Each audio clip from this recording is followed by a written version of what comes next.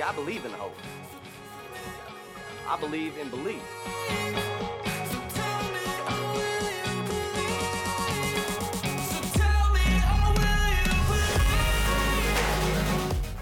Hi, welcome to Coach Beard's Book Club. I'm Michaela, Coach Beard's assistant. Together with Andrea, Bex and Marita, we'll be diving into the books mentioned or seen in the Apple TV series Ted Lasso. So, if you love Ted Lasso as much as Richard loves supermodels, then join this group of 4 women, handpicked by Beard himself, and let's go!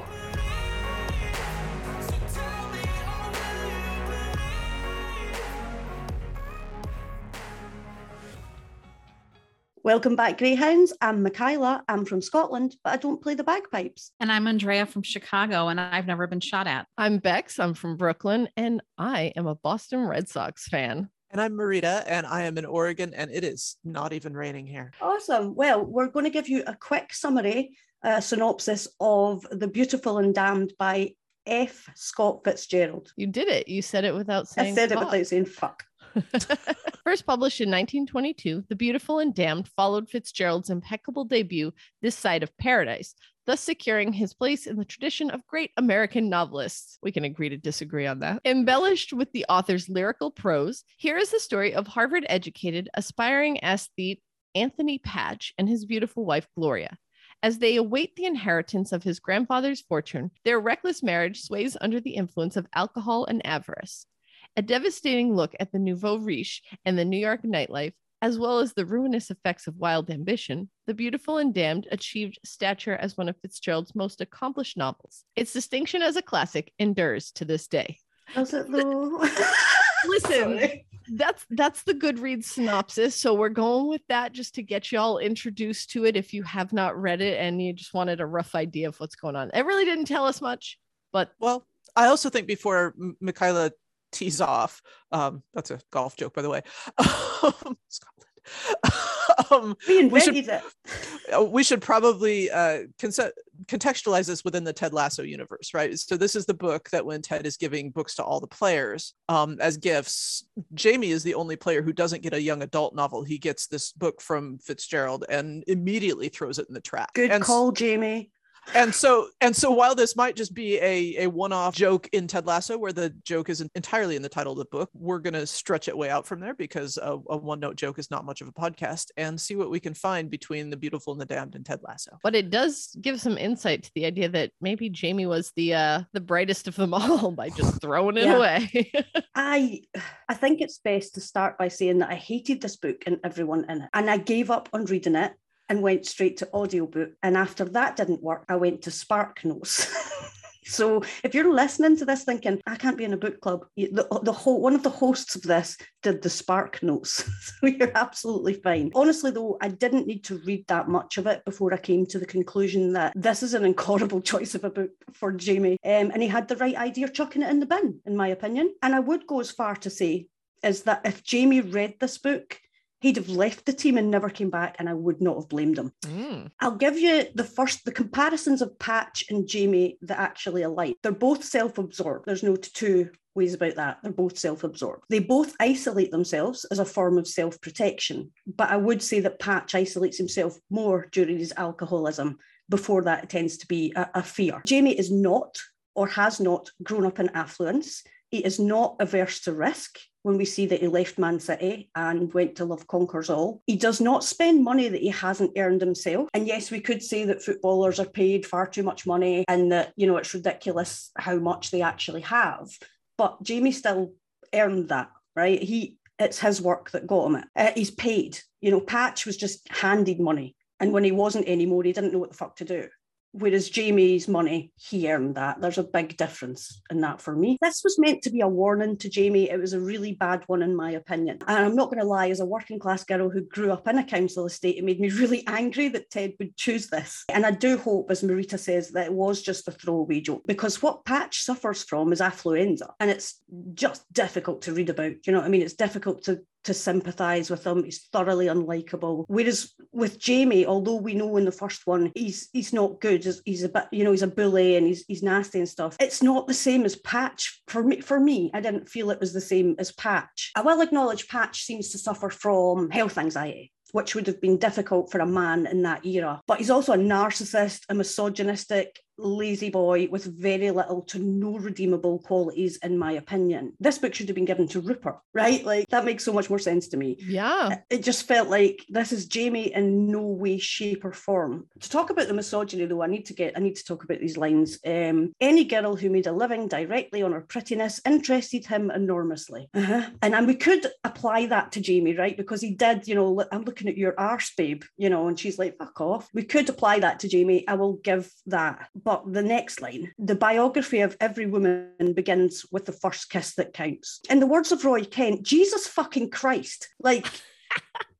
no, the biography of every woman begins. There's no way that I can even be taking that out of context, considering I didn't read the entirety of the book. It's just an awful fucking line, and you can kiss my arse for it. I would like to discuss where I think Jamie would actually be in a story like this, if he was, and then maybe you'll see why I'm so heated about this, because I'm calming myself down right now, but I hated this book. Jamie grew up on a council estate in North Manchester, and for our non-British listeners, a council estate is a social housing sort of area whereby you rent your house from the local council authority. It's lower than it would be if you were to privately rent, such like that. But, your house is maintained, I'm doing air quotes for listeners, by the local council authority.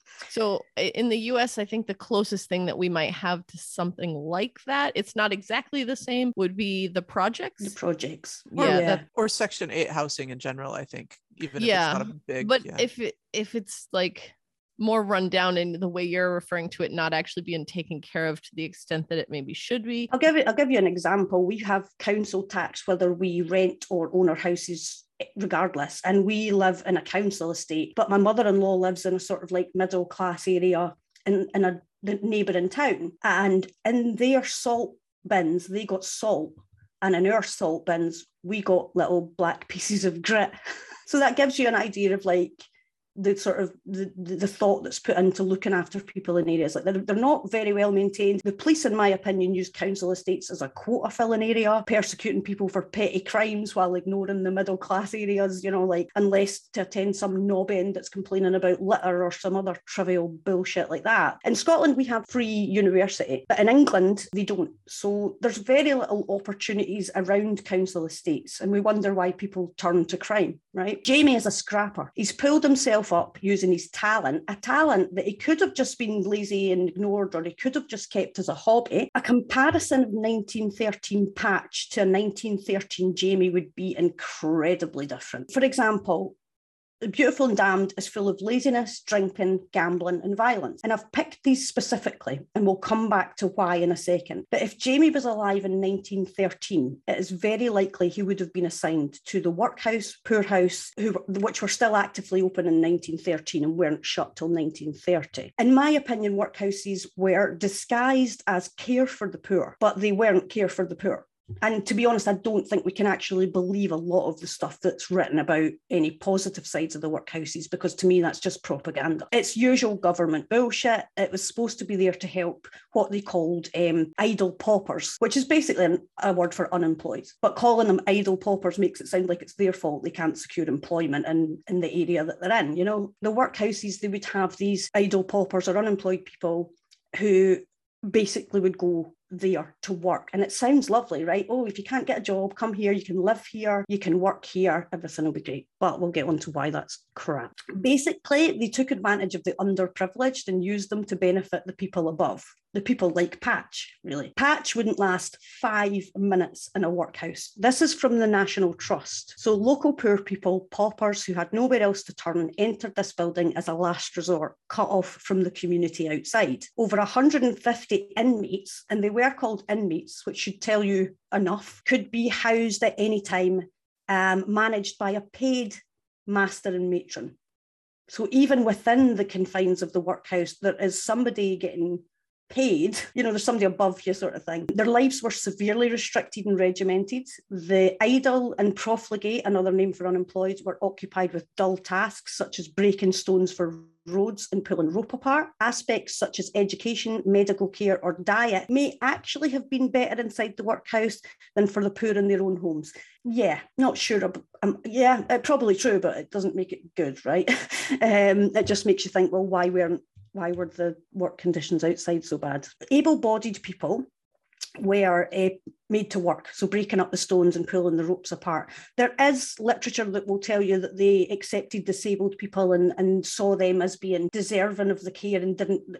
Yeah, not so sure about that, to be completely honest with you. Considering how we treat disabled people nowadays, I really don't see them, doing that. But that's what I mean about not being able to believe any of the good things that we read about it. The daily routine restricted inmates to 2 or 3 rooms, so an exercise yard and their workrooms and basically where they slept. But they slept in dormitory type situations. There was no privacy. They did a lot of manual labour. Jobs included cleaning and maintaining the building, preparing food, washing and other arduous tasks such as breaking stones or turning a mill. A range of buildings at the rear provided a laundry, infirmary and cowhouse. Life was very regimented, controlled and monotonous, and all inmates wore uniforms. Not that far off a prison. They rarely received visitors and could not leave unless they were formally discharged to find or take up work and provide for themselves. So really, once you signed yourself up for this, there was really no way out. They can say that you could have just walked out and left whenever you wanted. Workhouse discipline. Now, this is getting back to the laziness, the drinking, the gambling, and the violence, all of which the punishment in workhouses was anything from being hit with a rod and deprived of your already minimal rations, which was usually just gruel, which is like a type of porridge or crap oatmeal. And so the rations to being incarcerated in prisons and made to work even harder labour than in the workhouses. This included children, Like Oliver Twist. Yeah, yeah, essentially. You know what I mean? Like it included, there was no, that's a child, let's not beat them with a rod. There was no exclusions from that. And it's not like he could go and get a cuddle from his family, because the workhouse parents only got to see their children for a small amount of time, if we can believe they actually got to see them at all. I also believe, furthermore, it's likely that in this environment, Jamie's dad would have been even more abusive. It would have been horrific. And this was all going on at exactly the same time as Patch spent whining about not wanting a career and all this sort of stuff. So I think that's why it's incredibly hard for me to sympathise in any way with Patch, even though there are aspects where he does deserve the sympathy. For me, it's like this was all actually going on to the benefit of him and everybody else that has loads of money, because they then don't have to go out and do all this work. They just get people to do it for essentially free. These people didn't get the luxury to say, oh, I'm scared of, going and doing a monotonous career, and I'm scared of not doing what I actually want to do. They didn't get that luxury or privilege. They had to get up at ridiculous o'clock in the morning and work till ridiculous o'clock at night and have very little downtime. And even when they did have the downtime, it wasn't till the late 1920s, I think, before they gave people in workhouses luxuries like books or other things that they could occupy their downtime with. I think what I'd like to say to Ted is that, yeah, I'm angry at Ted for giving him this book. And I'd like to say to him that nuances matter, Ted, because while I think Jamie is, in the first season, in the first couple of episodes, a self-absorbed arsehole, I agree with that. Him and Patch cannot be put in the same category in any way, shape or form. There is nothing in this book, in my opinion, that Jamie could have learned. One, because he was so self-absorbed, he wouldn't get it. He wouldn't get the sort of message he was supposed to get anyway, which I assume is don't be so self-absorbed because you'll end up destitute or you'll end up struggling. It wasn't enough for me. The fact that the nuances weren't really addressed mean that I think Jamie was right and he should have chucked this book in the bin, and I'm glad he did. And that was incredibly short because I didn't read the entire book. No, but I think you brought up a lot of great points, and I appreciate the history, because you're right. Like, if you put Jamie back in that time period, then he would have been able to survive way better than Anthony Patch does, simply because of the experiences that he had to endure himself growing up, and that he was coming from a place of hardship instead of falling to a place of hardship. Yeah, that's true. I mean, I think he probably would have ended up in a workhouse when he was a child, because if his dad was abusive, we don't know about his mum, he probably would have got in trouble. And then even petty things such as stealing a loaf of bread or, swearing at a police officer would have landed him in the workhouse. And we know Jamie would have done that, right? We know he would have, been a little troublemaker. I do think it's interesting how much backgrounds have a an effect on how we interacted with this book, because I take it from more of a distance. And, I came from a working class background, but I lived in Cambridge for 10 years, right? So the Massachusetts, not the England one, right? So I kind of immunized against rich Harvard idiots. Right. I mean, and I have to be careful with that because I know so many lovely people from Harvard, but I absolutely know people who are the current version of Anthony Patch as well. And I'm in a position now where I can just sort of laugh at them, but I can understand how I would respond to this book differently if I hadn't been in that world for so long. Yeah. Oh, that's it. That's a great point. Yeah. And I also, and I kind of talk about it in my section, but just like, I also have I believe all books deserve a place, even though, right, like I read this, I had a very, like, I read the whole book, but I will admit there were times I was just like, like I'm just like, there were just too many words. I don't want to get too much into my own, but I just wanted to say, like, there is also a part of me that I think maybe what Marita's kind of saying, like, I can also kind of take this step back and just be like, okay, this book was written at a different time. It's not excusing it. It's not saying like, oh, everything he says in here is fine. This is like, everything's fine. That's not what I'm saying. But I can also say, okay, this was written at a different time. There are some redeeming qualities, and, I definitely have a bias, as well. Like, there are a few redeeming qualities. And so, like, I can see, like, okay, like, there's something here and there's something to be looked at. Like, I'll defend to the death the right of a book to exist.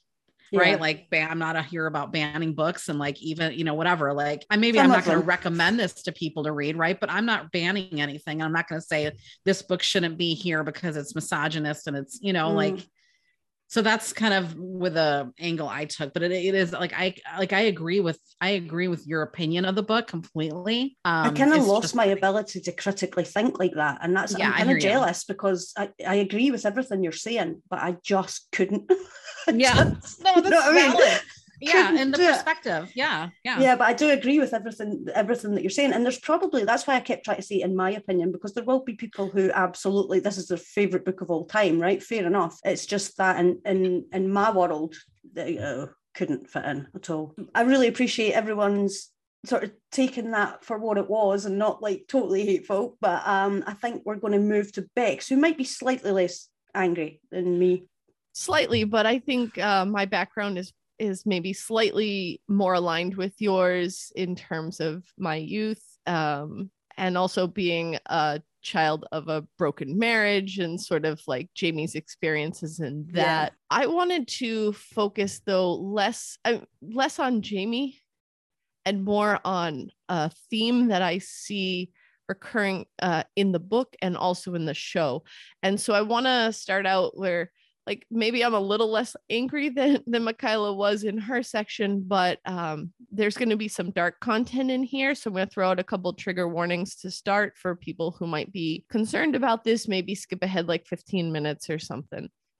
I'm going to talk about alcoholism. I talk about suicidal thoughts and suicide. And these topics are addressed in Ted Lasso. So if you've seen the show, I'm not going to get much deeper into them than we do in the show. So if it's something you think you might be able to listen, I encourage you to stick around. So I want to talk first about alcohol use in general and alcohol in literature and that sort of thing. Obviously, I say obviously, but I maybe it's not. Studies do show that alcohol negatively impacts emotional, mental, and the physical health of those who consume it. And the higher quantity that you consume, the more that it will impact these things, and generally in that negative light. No one's like, woo, I'm drinking all the booze and I'm getting like, you get happy for a bit and then you keep drinking and then you crash, right? Or, your physical health can degrade over time as well. And mental, which we absolutely see with Anthony Patch at the end of the book with his breakdown. Michaela, I know you didn't get to the end, but listen, I don't have anything good to say about the ending. It was just like, there's no lessons learned in this book. None. The word is dissipated. He was dissipated. I love that.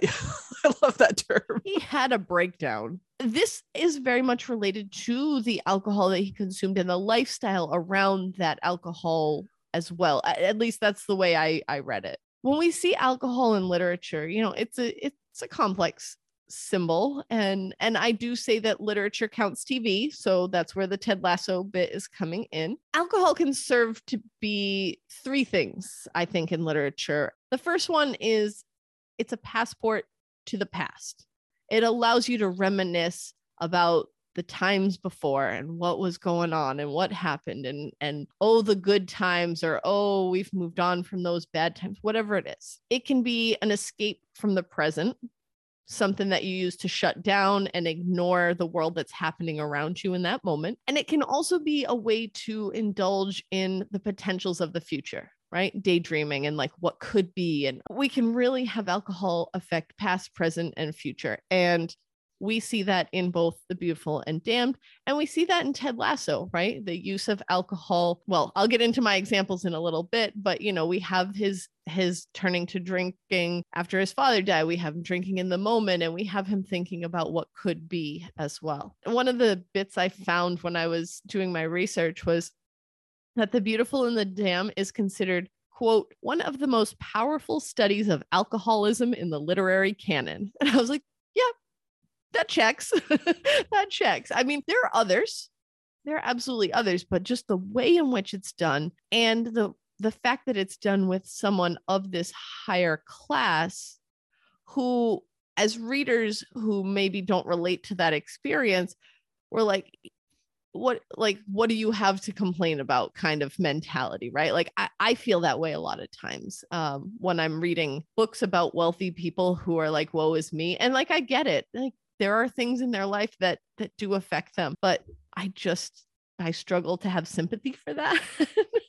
And as I mentioned, Ted Lasso leaves room for us to study the use of alcohol, past, present, and future as well. Let's talk about some of the reasons that characters turn to alcohol, like what might be driving them to drink. This is a common theme in modernist literature, which is Fitzgerald's time period, which is also one of my least favorite time periods in literature, US or global. And trust me, I had to read like, I don't know, like 50.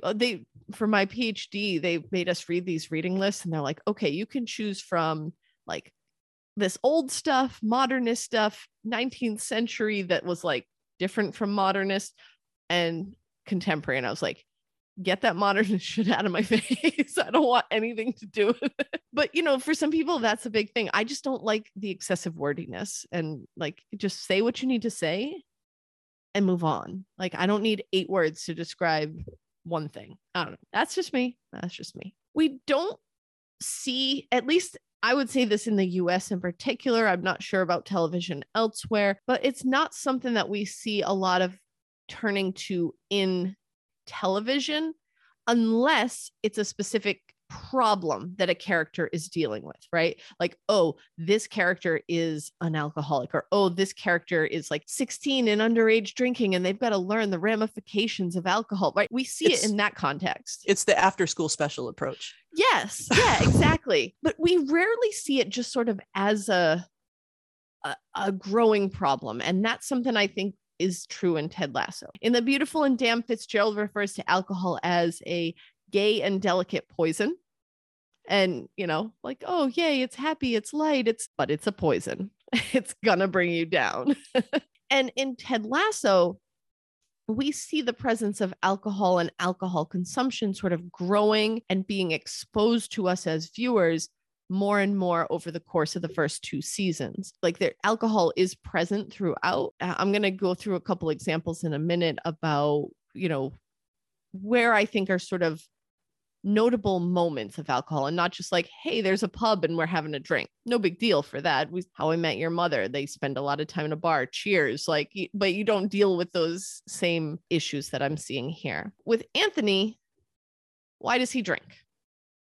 Well, he wants to, like, I guess we would put it as restoring the excitement and the pleasure of being a kid, that childhood. Not that he's drinking as a child, but like to feel light and to feel that remembers that hits on the past and the reminiscing about what was good about childhood. And it hits the present escapism, right? It's fun. I would also argue to some extent, since we're talking about a Prohibition era thing, at least part of the book is Prohibition era. Part of it is he drinks because he's privileged and he can. Yeah. Right? And his grandfather is very anti-alcohol. He's a pro-prohibition. Teetotaler. Yes. Yeah. There you go. And so it is also a form of rebellion for him. And I had a quote that when I was listening to the audio book, as that's how I managed to get through it. I did make it through the audio book, although I probably zoned out on occasion. This quote, however, really stood out to me. But he hated to be sober. It made him conscious of the people around him.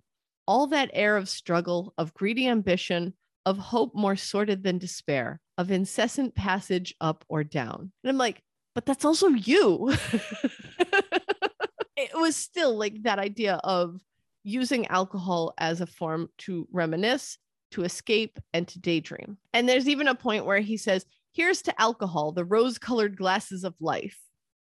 And it's like, yeah, because that's what alcohol does for Anthony. It allows him to see things in a better light, to not be so negative in the moment.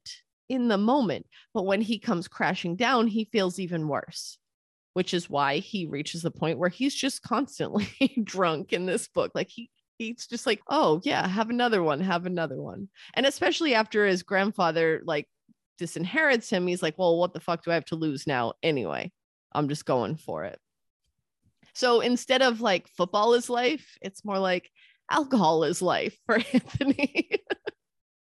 He even gets to the point, like I said, where he can't function without it. Then he goes beyond that, though, where he gets to the point where he can't function with it either.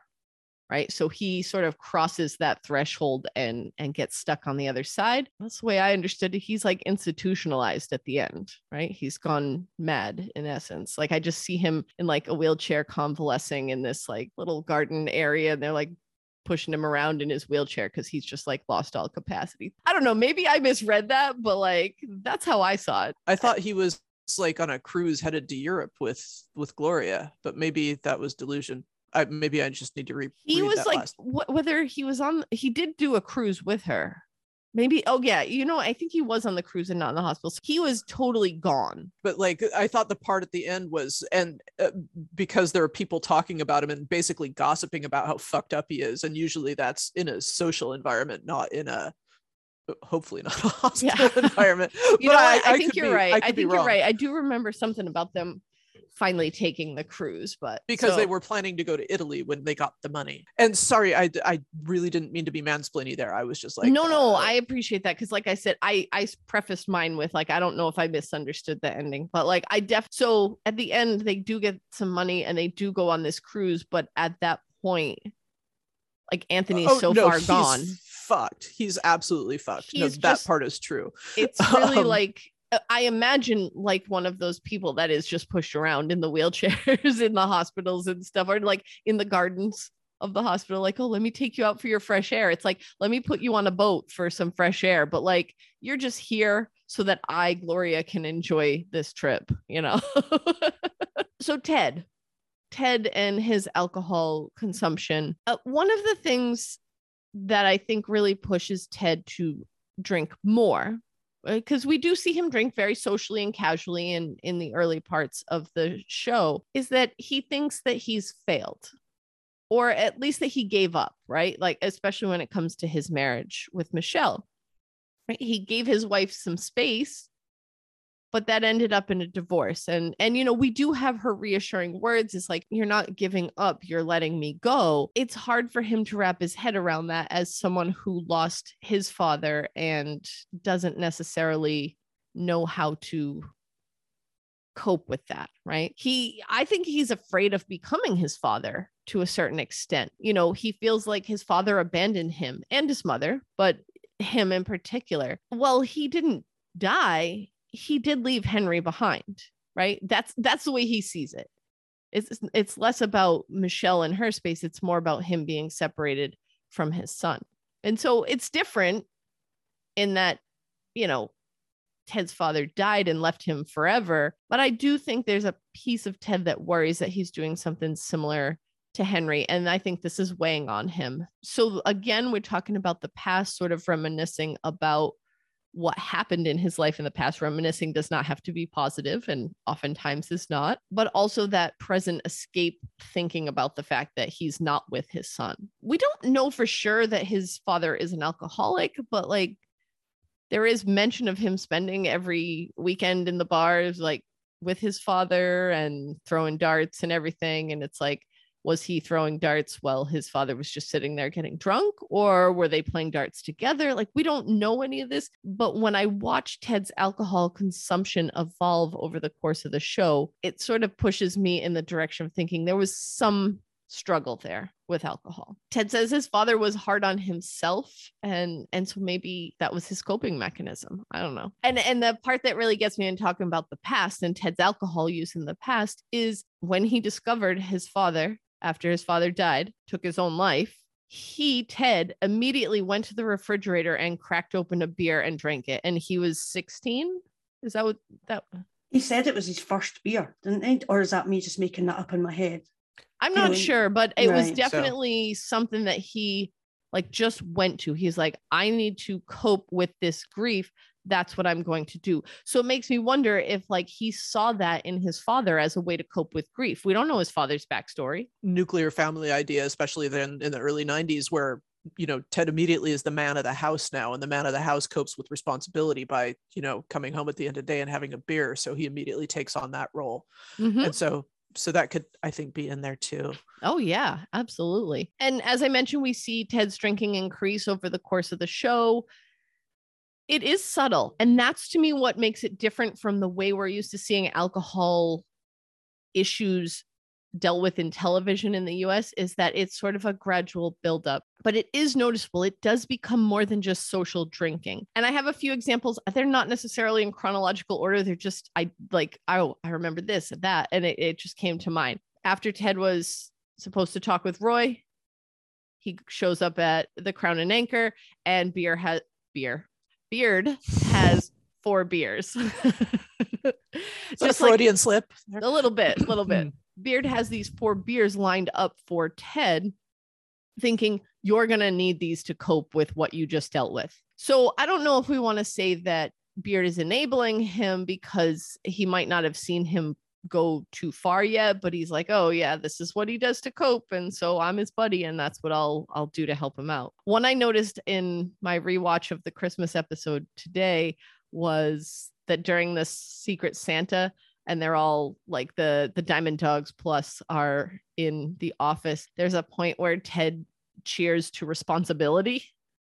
I just found that ironic. Like, cheers to responsibility. Drink, drink, drink. I mean, not that you can't drink responsibly. Of course you can, but while taking a half day on Christmas as well. It's like, you know, they're supposed to work all day, and they gave them all a half day. So responsible. Well, and when Jamie came in needing a Secret Santa gift, I don't know if that's one Ted had just received, right? But I don't think so, because he had a whiskey with a little bow on it when he was at home, right? But he had that full bottle of Balvenie or whatever scotch it was all ready to go to wrap up for Jamie. Obviously, you know, unopened, because otherwise that's a hell of a That'd gift. be awkward. Later in that Christmas episode, we see Ted drinking that whiskey that you mentioned with the little bow on top at home. He's alone. He's just pouring whiskey neat or bourbon. What was it? What did you say it was? I thought it was whiskey, but I'm not sure. I don't know. Whiskey, bourbon. I don't remember. Whiskey. He was drinking some brown liquor and he was drinking it neat. And of course, in that scene is also he's watching It's a Wonderful Life. The main character in that movie is drunk in that moment and contemplating taking his own life. And so like these pieces are sort of being put together. After Ted gets his divorce papers, we also see him getting really drunk. And that's when he snaps at Nate. So there's a bit of anger that comes out that we're not used to seeing in Ted when he's drinking. And if you go back to the first season, when like the whole thing with Rupert and all of this, and he had been drinking beers, and he's like, you know, what is it he asked for? He's like a whiskey, a single double. And a double. Yes. Right. Yeah. Yeah. So he ends up with a triple whiskey when things don't really go the way he planned or the way he was thinking. So again, it's no big deal to drink some whiskey when you're at an event, but to have an issue of conflict occur and then immediately turn to give me this extra amount of alcohol, the pieces kind of start adding up to me, you know, little by little. Like, you don't think much of that Charity scene in the first season because that's really the first time we're seeing him drink a little extra, and you're like, ha ha ha. Oh yeah, when I'm stressed or when things don't go my way, I'm like, oh, gotta have a drink. Like, oh, it's Friday, let's have a drink. You know, oh, finally the workday's over. I'm going to go have a drink. and so you don't think of it in isolation like that, but once the pieces start building on each other, it starts to become more noticeable and makes you start questioning things. So I'm really curious to see what they do with alcohol in season 3, because I don't think it's going away.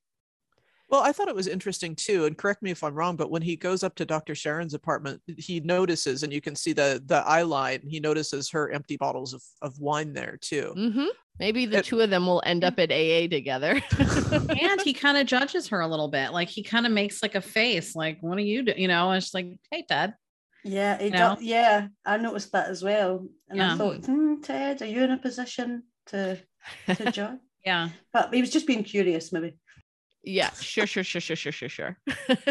The last little bit that I want to touch on is sort of the consequences and or the downfall of these characters. And I say the and or because we're not done with Ted Lasso. We haven't wrapped up, and we hope we get more of a sitcom-y ending where he doesn't have the consequences that Anthony Patch had.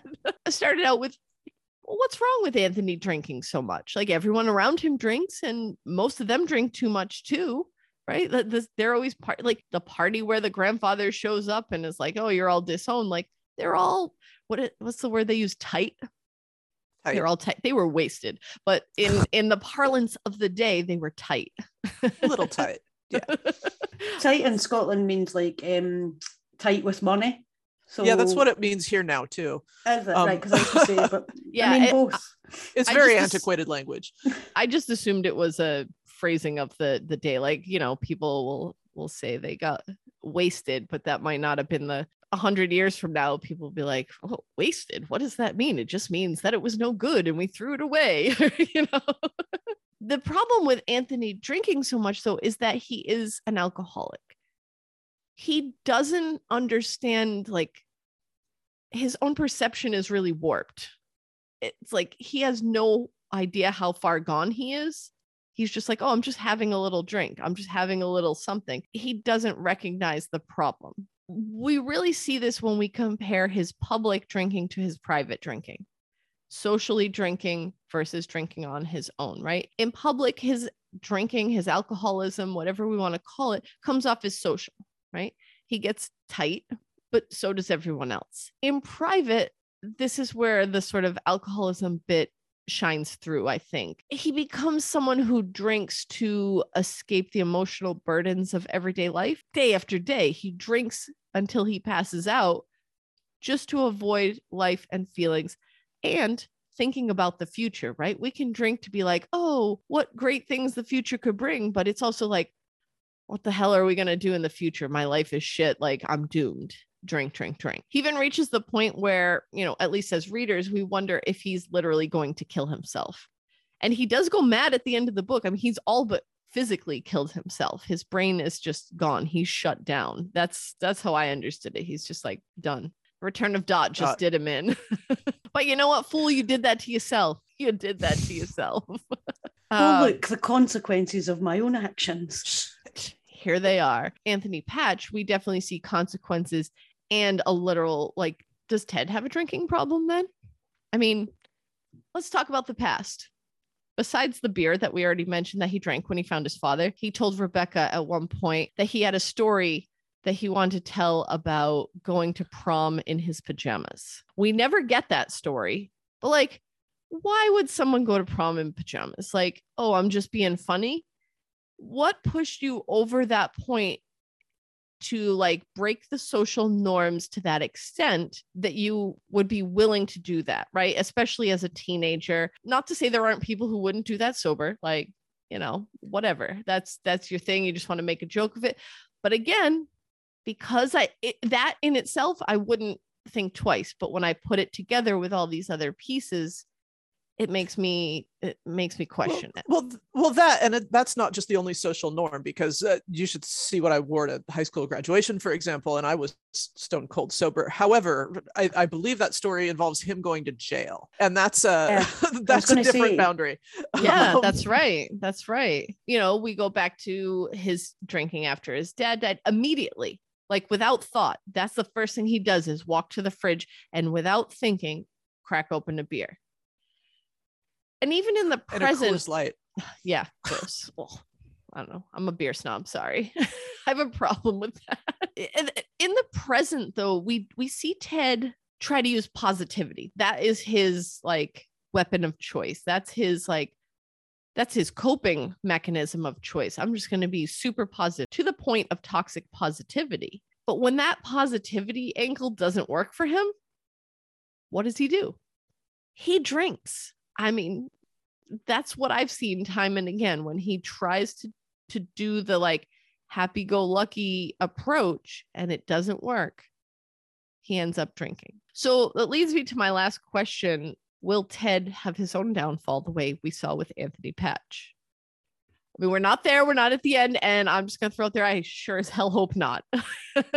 I sure as hell hope not. I don't want to see that for Ted. I'm here for a show that, while it deals with conflicts, is going to give me a bit of happily ever after. I don't need the realism of Anthony Patch's downfall. It'll all work out, Bex. It'll all work out. I believe.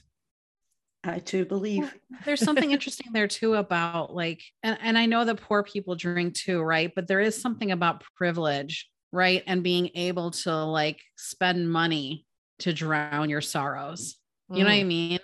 Yeah. And like I said, I know that alcohol is accessible. Like alcohol's so accessible to everybody. Like, yeah, you can go and get a really cheap bud, right? Like, and get just as drunk as someone who can spend more. Mm-hmm. But that's the same with loads of stuff. Well, yeah, when but I was just say, like, it's just kind of the thing. Like, I think that, money can't buy happiness, but it can buy sorrow, right? Like, money doesn't solve everyone's problems, and rich people have things that happen to them too, but they have more ability to like throw money at it, mm-hmm. right? Like they have this ability, you know what I mean? And like, there's just something there about like, I'm just going to go to this thing outside of myself. I can just pay some money, you know what I mean? And like drown my sorrows. I don't know. I think beyond that, having the privilege of wealth affords more opportunities to be functional as an alcoholic, because you have more ways to cover up that you're not functioning properly. You don't drive a bus or operate heavy machinery for a living, right? Well, so that kind of brings me to my, like, whether it's helping or hurting Ted, is that he has this support system. He has friends, he has family, he has therapy. Beard has given him alcohol, like I think Rebecca at one point suggests having a drink. Dr. Sharon has her own demons with alcohol, perhaps.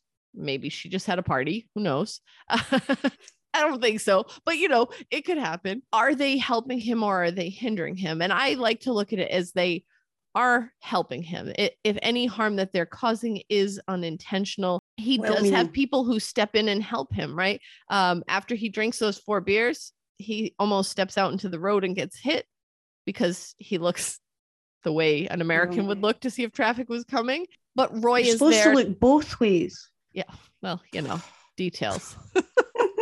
Roy is there to stop him. Like, Roy helps him out. Rebecca is there to talk through him when he has some of these issues, to be a shoulder who understands the divorce and the pain that he's going through in that. He's got these close-knit relationships that I am hoping will like form their own little Diamond Dogs coalition and gather together to help Ted, right? If Anthony and even Gloria in the book had a strong support system, that would have helped them. There weren't those mechanisms in place in the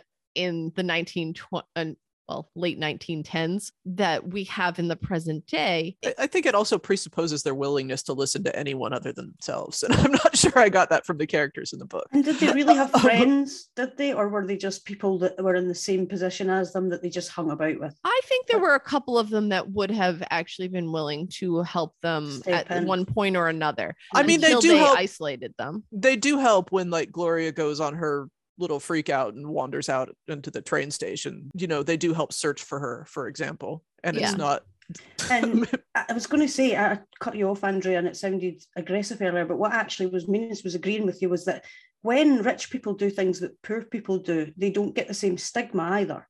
So like they might just call somebody who is rich and is suffering from alcoholism, he just likes a drink. But if that was a poor person, somebody did a great thread on Twitter once about all these things that are like, what is okay to do if you're rich but scummy, or like, I don't know what you would like say in America. Oh no, that's completely true. You're right. Yeah, it's like when you are rich and you do something, it's like, oh, he's just, he's just, yeah, whatever. Eccentric. Yeah. Well, we went to a really fancy hotel once in St Andrews, never again. Basically, around council estates, a lot of stigma would be smoking, wearing your jammies to drop the kids off at school, that sort of thing. And we were at this fancy hotel, and then like there was people up at like 8 a.m. or whatever, walking their dogs in their jammies in and around about the hotel smoking. I was like, and around where I come from, they would be saying all sorts about us for that. Mm-hmm. So I think it's not just, but also that could be a hindrance because they're not being a stigma, right? Might let them get away with. Yeah, they don't take they don't take Anthony's alcoholism very seriously. Yeah, I feel like in Ted's environment, people will take notice faster if he starts to continue to spiral. Yes. And will be there to support him. So I am having like a slightly hopeful ending for Ted, even though the ending for Anthony was dismal.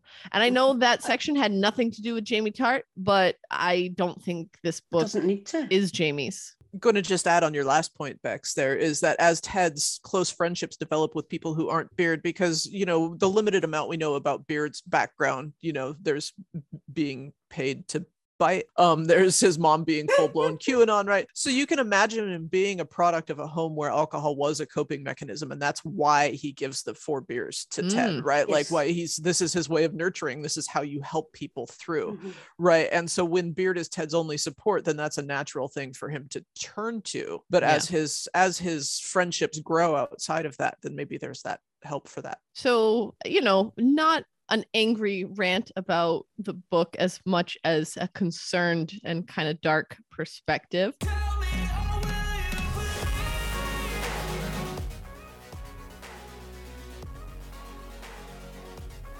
So Greyhounds, did you read The Beautiful and Damned? Do you agree with our takes? Let us know your thoughts at Beards Book Club on Twitter. Email us at coachbeardsbookclub@gmail.com or leave a comment in the YouTube comment section. Please remember subscribe and leave us a great review.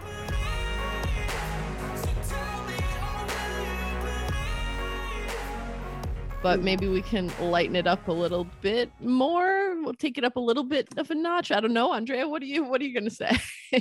Maybe just a little bit. And like, I actually want to pause for a moment and just pat all of our backs. Once again, like each of us, like I'm always amazed, regardless, we each kind of come with such unique and individual takes on everything. And I've learned already so much from both of your takes and like things that I wasn't even thinking about, right? Like we could not have planned this segue better because like what I titled my little section is entertainment, privilege, and what we value. Ooh. And so like this kind of conversation about privilege was just very I'm looking forward to this. Good segue. Mine goes on a couple different paths, but hopefully this will all make sense in the end. It makes sense in my head, so we'll see. If mine did, yours will. So I just want to kind of comment first about the book. Just I gave it 2 stars, one more than Bex. So yeah, we're inching up a little bit. I did not enjoy reading it. I also, like Michaela said, I disliked every single person. I thought there were too many words. I wasn't like excited to read it. It felt like I was like, okay, I'm going to read this book. But at the same time, I was highlighting stuff. And so I decided that I was hate highlighting. I love it. That is the best ever. Because there were these, and I think Marita was saying it first, and I agreed with her. Like, there are just these lines that are like, oh, that's such a great line. And so I actually have a few. And Marita, I know you said you had some quotes, but I just want to read a few that for me were just stood There's out a whole for me. book there. Yeah. Yeah. Things are sweeter when they're lost. I know because once I wanted something and I got it. It was the only thing I ever wanted badly, Dot. And when I got it, it turned to dust in my hand. And that's beautiful. Except life that is he's so talking about his wife. I know. I'm sorry. Just the lineup.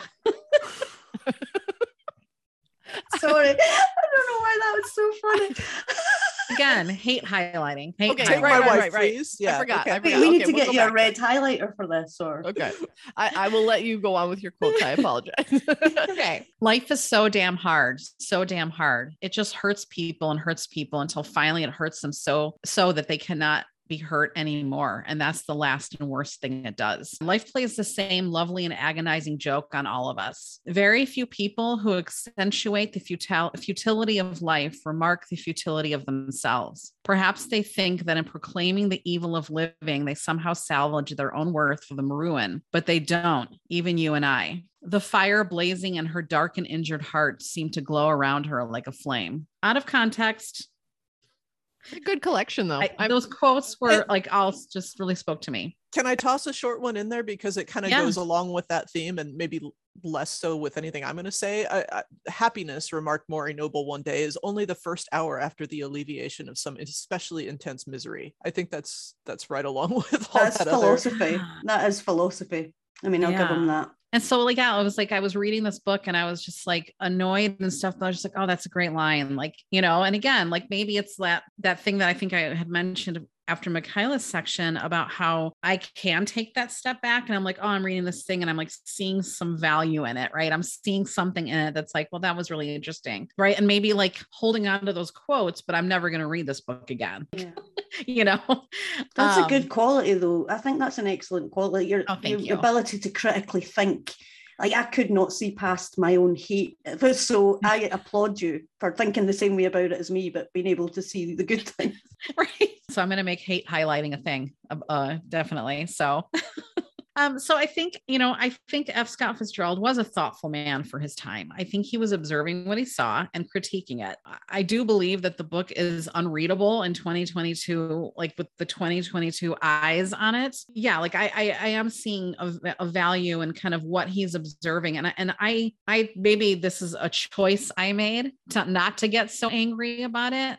I chose to believe that, this was a cautionary tale. And I think he was saying, look at this. It's not to be admired. Like, this is not, I'm not presenting these people to you as like, this is a pedestal of greatness. I'm showing you these people to show you how not to be, how badly things can go. Yeah. I agree with you, but it's also amazing that with that degree of introspection, it turned out to be a self-fulfilling prophecy for him, right? He died at 44 of a heart attack, right? I mean, everything fell apart because of his drinking. Yeah, and so, I absolutely agree with you that he wrote it as a cautionary tale. But I do think it's interesting that with as aware of that as he clearly was, he still couldn't prevent himself from going down that path. Yeah, Ted, that is really interesting. Ted much? Yeah. So I think this is a very strong, very maybe kind of obvious and very strong note to Jamie, that he needed to halt the path he was on when he was given the book. And so again, I don't believe that the characters were presented in a way that they were supposed to be admired. And I think he was trying to put a spotlight on these dangers, whether or not he was ignoring them himself. And that was a lesson that Jamie needed. We know that if Jamie eventually got there on his own, and I do not believe he would have read this book. I think I could see him for one thing, he the fact that he threw away the book was everything Jamie at the time, right? And he would have read one page of that and been like, using it as a doorstop, maybe, right? But he did need that warning. Like, I'm not defending the book. I think it was a product of its time, and like I was saying, like it needs a healthy amount of editing. And I do feel like books should be. I do feel like books need to be defended. I do believe that Ayn Rand's book needs to exist, and I'm not going to say like we should ban it. How else can we mock it? Yeah. Right. Like, but like, okay, but let's discuss it and let's talk about the problems, right? Like Ender's Game, another book, like some of that racism and stuff in there, like, okay, that's horrible. And like, so like, let's make a point of it. But like, hey, here's a story and this is the value of the story. And like, this language here is garbage and you should never talk about someone in this way. Really? Like maybe it's like maybe old books have like a big sticker on them being like, yikes. Yeah. A yikes sticker. Yeah. Yikes sticker. Yikes. Oh, and then I just kind of made a point, like it just kind of reminds me a little bit of Star Trek. The original series is kind of trash. Like it's a lot of misogyny. It's like unwatchable in 2022. But at the time, it was the most diverse show on TV at its time, right? Like Okay, I'm back. You nearly lost me with the Star Trek, but I'm back. I agree. You're following me. It was the most diverse single show at its time of cast and what they were showing, and they did have women in some elevated positions on the ship and stuff like that. And so it just kind of has that same like, okay, I love Star Trek. I can't watch the original series anymore, but can I at least think of it in a way it's like, okay, but what did it do? Right? It started this series. And that's kind of how I look at books like this. Like they did something. Okay, enough defending. That was my someone had to do it. I was like, how very dare you compare this to Star Trek? And then you brought it back and I'm fine now. Yes. Yeah. It was Star Trek's way better than that. Okay. So I kind of went about a little bit of a rabbit hole here. So bear with me. Join me on These my are my rabbit favorite hole. things. I love rabbit holes. We'll come back out of it. I love them so much. Oh, well, and then I'll dive down another one. It's going to be a rabbit hole kind of afternoon. So I need to take a step back and tell you about another book I just read called The Turnout by Megan Abbott. Really good book, but it was very dark. And it was about a ballet school in England and this family that was running it and kind of everything that was going on. And it was very much like, what was that? Black Swan movie, you know, like with the Natalie evil Portman, girls. Natalie Portman. Like the evil, like the girls like putting, you know, razor blades in each other's shoes when one of them got the part, like just evil. The book really detailed a lot of the like physical and emotional rigor of like performing at a level like that, right? And these were kids too. These were like kids performing a Nutcracker at this ballet school, but like the level of like perfection on these girls about, you know, like they weren't eating, but they were also trying to perform at this high level and they were, practicing all the time. And it was gross. And it kind of made me start thinking about the things that we value and the things that we are okay with because they give us something else. What I mean by that is like, so all performers, music, acting, sports, I think is kind of, where I'm relating it here with Ted Lasso very clearly is that there's an element of being a high performer in areas like that involves some narcissism. And it also involves some level of pushing yourself beyond levels, right? Like whether it's like a spark of a talent appears in a child and decisions are made at that point. Like a parent is going to be like, we're going to put, I'm going to put you in these things and you're going to go to all these after school things and you're going to excel at this and you're going to, and if you fail, like I think Jamie's dad, right?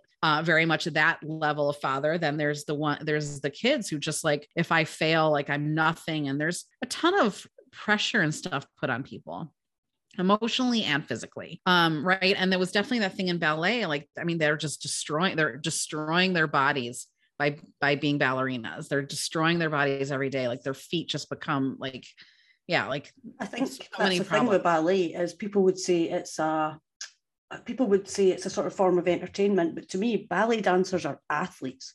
Like I fully believe that footballers wouldn't last 2 minutes doing what ballet dancers do. They wouldn't. There's just like the actual physicality of it. In the US, a lot of college American football players will take dance classes to keep work up on their footwork and balance. Yeah. Okay, that turns me on a little bit. That would get me. I would enjoy that. I love seeing people you don't expect people to be doing it, so that I would enjoy seeing that. Roy Kent, ballet dancer, yoga. Hey, does the yoga. Mm-hmm. Opens his hips. Want to see him in child's pose. Get out of here. We are consumers of all of this though too, right? We do, and I don't mean we, collective we as humans, I'm not speaking of all of us in the room here. But we all turn a blind eye to this. We value their craft and we pay for things, concerts, we pay for shows, games, events. We're constantly throwing money at them. The way that we treat like the whole, in America, we have our NCAA, the college level athletes, and like, we basically don't pay them and make them do all kinds of things. Now we have NIL and I like that. Yes. It's has gotten better, but like, it's definitely has been a thing for a long time. And I feel like we are trying to improve. I feel like we're trying to improve a lot. And even American football was another thing I brought up, just like you know, the concussions and the things, like we have created so many more rules and regulations around trying to keep that from happening. But at the same time, I thought very vividly about a friend of mine, considering American football. She had someone in her family that was like playing football for a long time. And he ended up, having a concussion so bad. He like has never been able to play the game again. And some of the, right, like on ESPN, they do a lot of those 30 by 30 shows where they, you know, they highlight different athletes and different things. And there have been some stories I've seen that are just like mind blowing, the things that we've let go by for this. By the way, I should go back a second because Mikayla, you probably, when I said NIL, do you know what that is that college athletes have now? Okay. So for the longest time, college athletes were not allowed to profit at all off of anything regarding their involvement in college athletics. And the idea was to keep the playing field fair so donors to one school couldn't just keep things there. But then there's all these video games and stuff that come in and they end up making money off of the players. So NIL is name, image, likeness. And so now players are allowed to make money off of their own name, image, and likeness when it's used in bloody time. I mean, we were literally just talking about the workhouses. Yes. Yep. That's exactly right. We very willingly all ignore all of this. And we, again, attend all these performances and stuff, and we pay money and we idolize people who are athletes, who are pushing their bodies and doing all this stuff. As long as we all want it, as we're going to keep paying for it, they're going to keep doing it. Right. Like we're not going to help fix this problem as long as we're all supporting it, you know? And so going back to the ballet for a second, I mean, it was almost kind of stunting these girls and boys, both of them. They're almost stunting their bodies and everything they do, but just to have these Nutcracker performances that we all go to every year. Like, I don't know how many times I've been invited to a Nutcracker performance every damn Christmas. And I'm like, you know, I've seen it too many, it's not a great story, but these things are, and like, it's just thing about taking girls to their Nutcracker show. And it's supposed to be, you know, like a rite of passage for a lot of girls. And it's kind of ugly. You know, we value the entertainment and we value our enjoyment of these things over everything.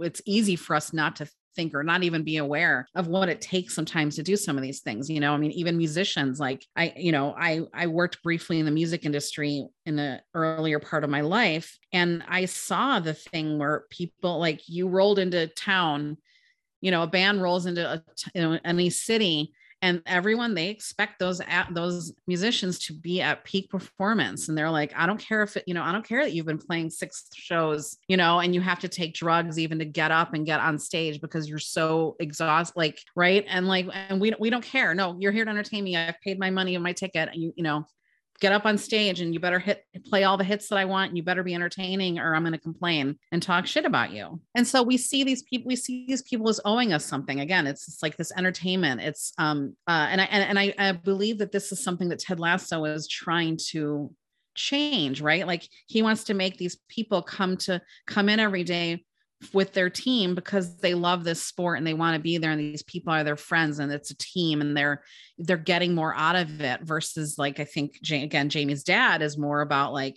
you need to be the star. You need to perform. You need to do everything, you know, to get us more money. Like, it's greed. We as a society value wealth and excess and drama over anything.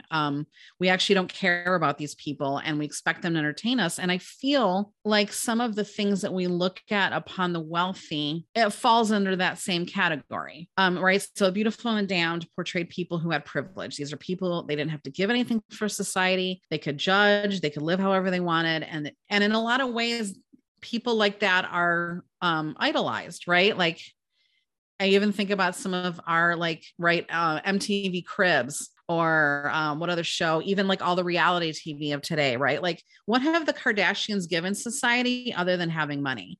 But how many people? Yes. But and what do?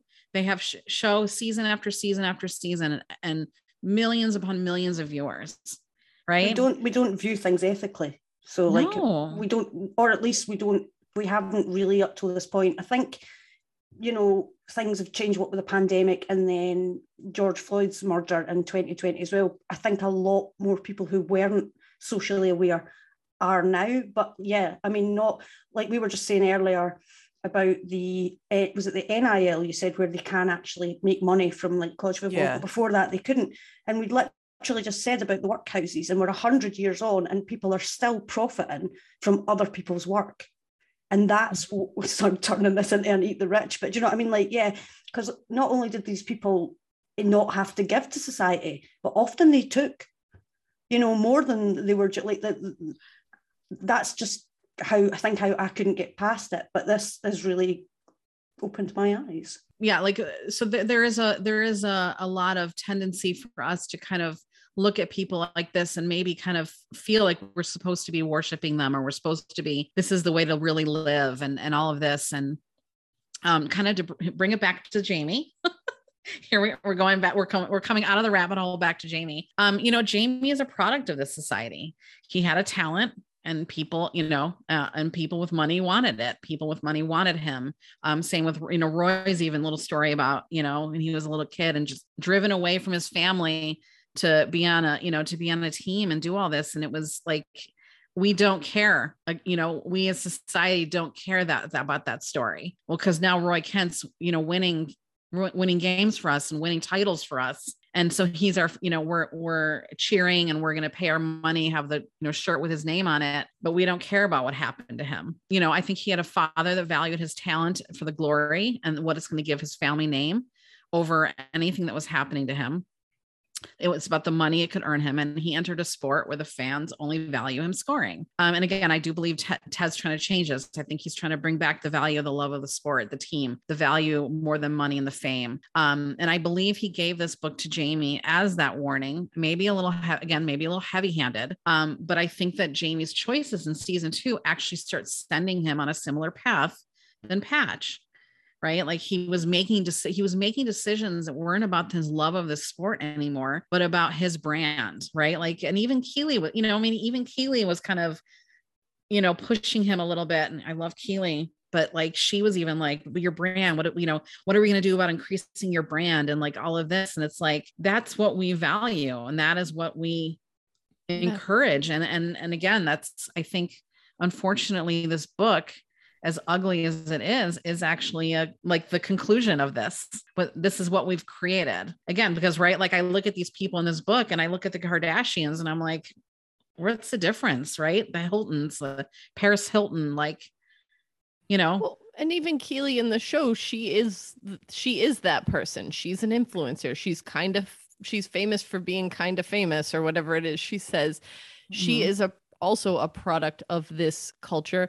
And I think that's probably what brings her and Jamie together in the first place. Like, she may be pushing Jamie within that, but she is also a victim of that same culture of like, you're pretty, sell your beauty. Like that's your physical beauty. And she isn't Rebecca. And right, until she breaks with Jamie, she befriends Rebecca, and she, you know, gets to know Roy a little bit more. She realizes, or she's able to see the worth that she already had that maybe she didn't recognize before. So I was just going to say, I think one of the interesting things about this novel is, outside of the people in it, like Scott and Zelda Fitzgerald, they were the media stars of their generation, right? And they had this very self-aware, self-constructed image that they built and deliberately promoted to put themselves in this position. I mean, I'd argue versus reality stars today, like the Fitzgeralds had talent, right? But I was going to ask that. I was like, so are you saying their books are like the Kardashians books? Or? No, because they wrote them. I the Fitzgeralds very much, and to some extent later in their short lives, right, they became victims of that own sort of self-constructed celebrity, but that is very much the role they played in the jazz age. Scott Fitzgerald was the voice of his generation. It's easier for these people to pull the wool over our eyes then. With social media now, we really get to see behind the curtain and see what these people are actually all about. And some of them have really like slipped up, and like to the point where you're like, you thought that was okay to say on social media. So I feel like the more we know, the more we can stop idolizing people who don't deserve it. But there are some people who just will anyway.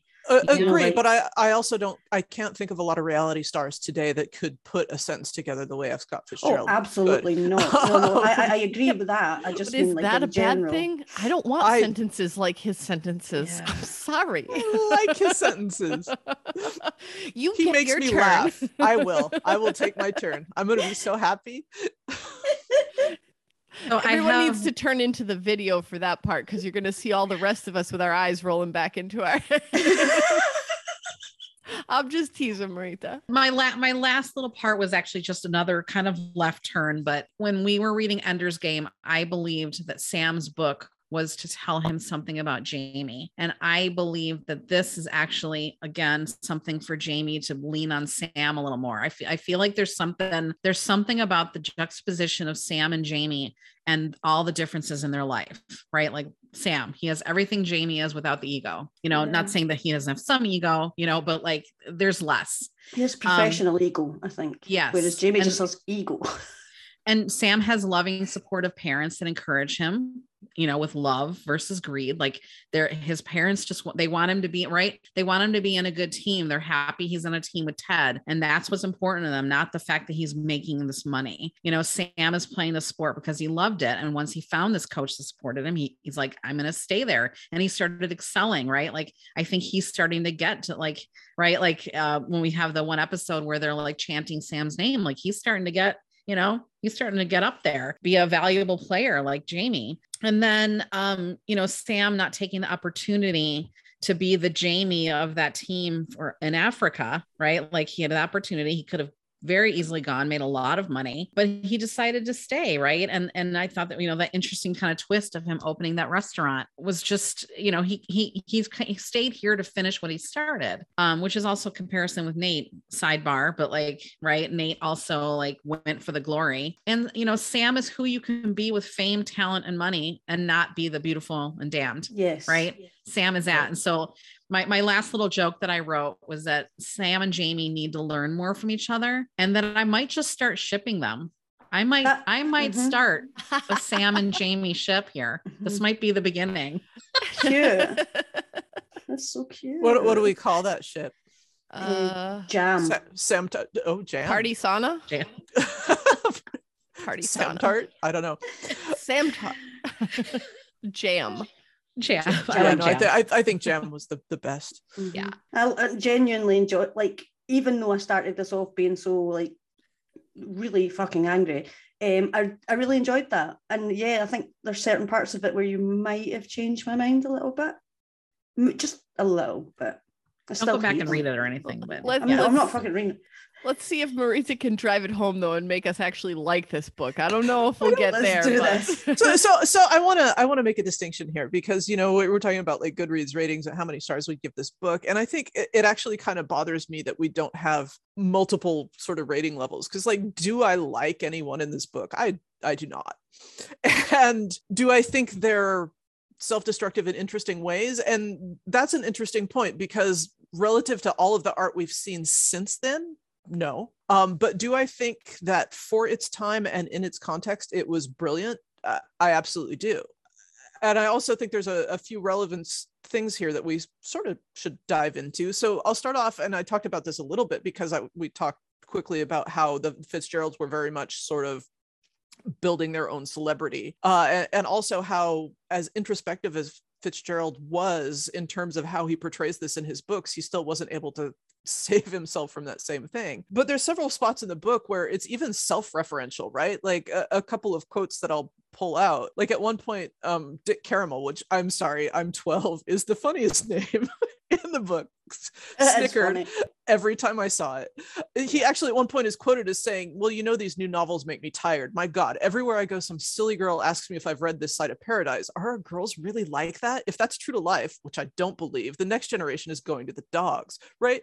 This Side of Paradise was Fitzgerald's previous book, right? He's like making fun of people making fun of him. And then there's somewhere else where someone says, well, I hear all the new novels are sold to the moving pictures as soon as they come out, which is funny because Fitzgerald was very much a movie guy, right? So and wasn't this book turned into a movie like within a year, right? Yeah, so the novel was serialized through 1921, parts of it, right? It was released as a novel in March of 22, and then it came out as a film in January of 23, right? So the turnaround on that is amazing. There's a very self-awareness, amount of self-awareness there. And then there's one line that isn't actually talking about people, so the quote is, August is still proclaimed relentlessly by 1,000 crickets around the side porch, and by one who has broken broken into the house and concealed himself confidently behind a bookcase, from time to time shrieking of his cleverness and indomitable will. He's talking about all this loudness of Craig's. I love that line, by the way, right? But there's one that's gotten in the house and it's just making all this noise about how fucking brilliant it is, right? But it's not. It's an asshole, right? It didn't get there through any cleverness. It's just they're making noise, and that's so much the people in the world Fitzgerald is writing about. You know, Born on Third Base, thinking they hit a triple, is exactly who these people are, and they think they're so fucking clever, but it's not by any of their own means that they've gotten where they are. I think Fitzgerald was self-aware enough that that's the sort of thing he cooked into his novel. So for a little bit of cultural context, I'm gonna, in the next wee little bit, talk a lot about and really just pull from a professor at Troy University. His name is Kurt Kerna, and he is a big Fitzgerald guy. He's the executive director of the F. Scott Fitzgerald Society, and he's written a lot about Fitzgerald, but specifically I've found a lot of his stuff on the cultural context in which Fitzgerald was writing. A big point he brings up about why Fitzgerald wrote the way he did and why he was so important is, so we come out of the 1890s and we start to see, right, this book was the early 20s, this huge shift in how youth was viewed, right? And so for the longest time, society had this view of children as young adults. Kernet refers to them as apprentice adults, where everything is just this sort of progression from children getting wisdom and growing into adulthood. But there are all these societal changes that started happening around this time, right? So we have compulsory schooling, we have child labor laws, and we start having things like social groups where people are really cohorted into groups, you know, like the YMCA or maybe the Boy Scouts, where youth is together in age cohorts, which hadn't really been seen at that scale before, at least not in the US. Okay, so we have this shift in society in that manner where we start having youth coming together as more of a cohesive group. And so then in 1904, there's this huge study. And, you know, normally when I say a study, I think of a scientific one, and we have scientific papers that are, you know, 3 to 10 pages or something. This is like a 600-page book. I found it online and wanted nothing to do with it. But it's this by a psychologist named G. Stanley Hall. And he was a really big deal in psychology, like a really big name. He was also hugely problematic. He was a eugenicist. He had all these horrible racial ideas, but he had this hugely influential work on adolescence that basically took this idea of adolescence as its own distinct developmental period. So he characterized it as a time of storm and stress, which is very much what we think of as adolescence now, right?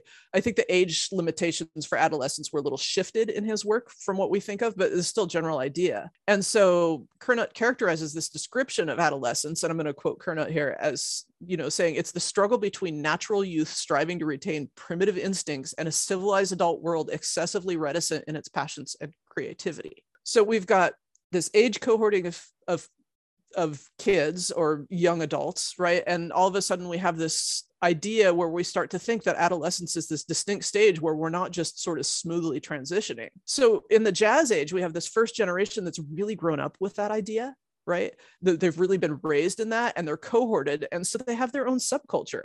Like, and we see so much of this now, right? With the, you know, different generations talking about distinctions between generations, and it's very specific now, but that's really the first kind of time it happened. So they've got their own slang, they've got their own ideas, they've got their own stuff going on, and the adults are like freaking out about the morality of the whole thing. And so there's this great quote from the book that kind of encapsulates this. As so when they're out in the country looking for a house, and of course Gloria is a horrible driver because the book is not short on misogyny, I will grant anyone that, right? Gloria is this nightmare of a driver, and she's just crashed the car into a fire hydrant, and they're right by this real estate agent, which is why they end up in that town, like going to get the house, right? And so they ask this guy about it after just getting out of their car that's crashed, and the quote is, "The man nodded, unable to follow such a sally of spontaneity. There was something subtly immoral in doing anything without several months of consideration." And so that's this encapsulation of like adults kind of freaking out about this younger generation with this absolute impulsivity and that kind of behavior. With a lot of the writing that was done for or about adolescence that preceded Fitzgerald, the characters are kind of meant to be instructive. Like, you know, these are the moral lessons they learned, and this is how they got through life, right? Give a sense of how people should live.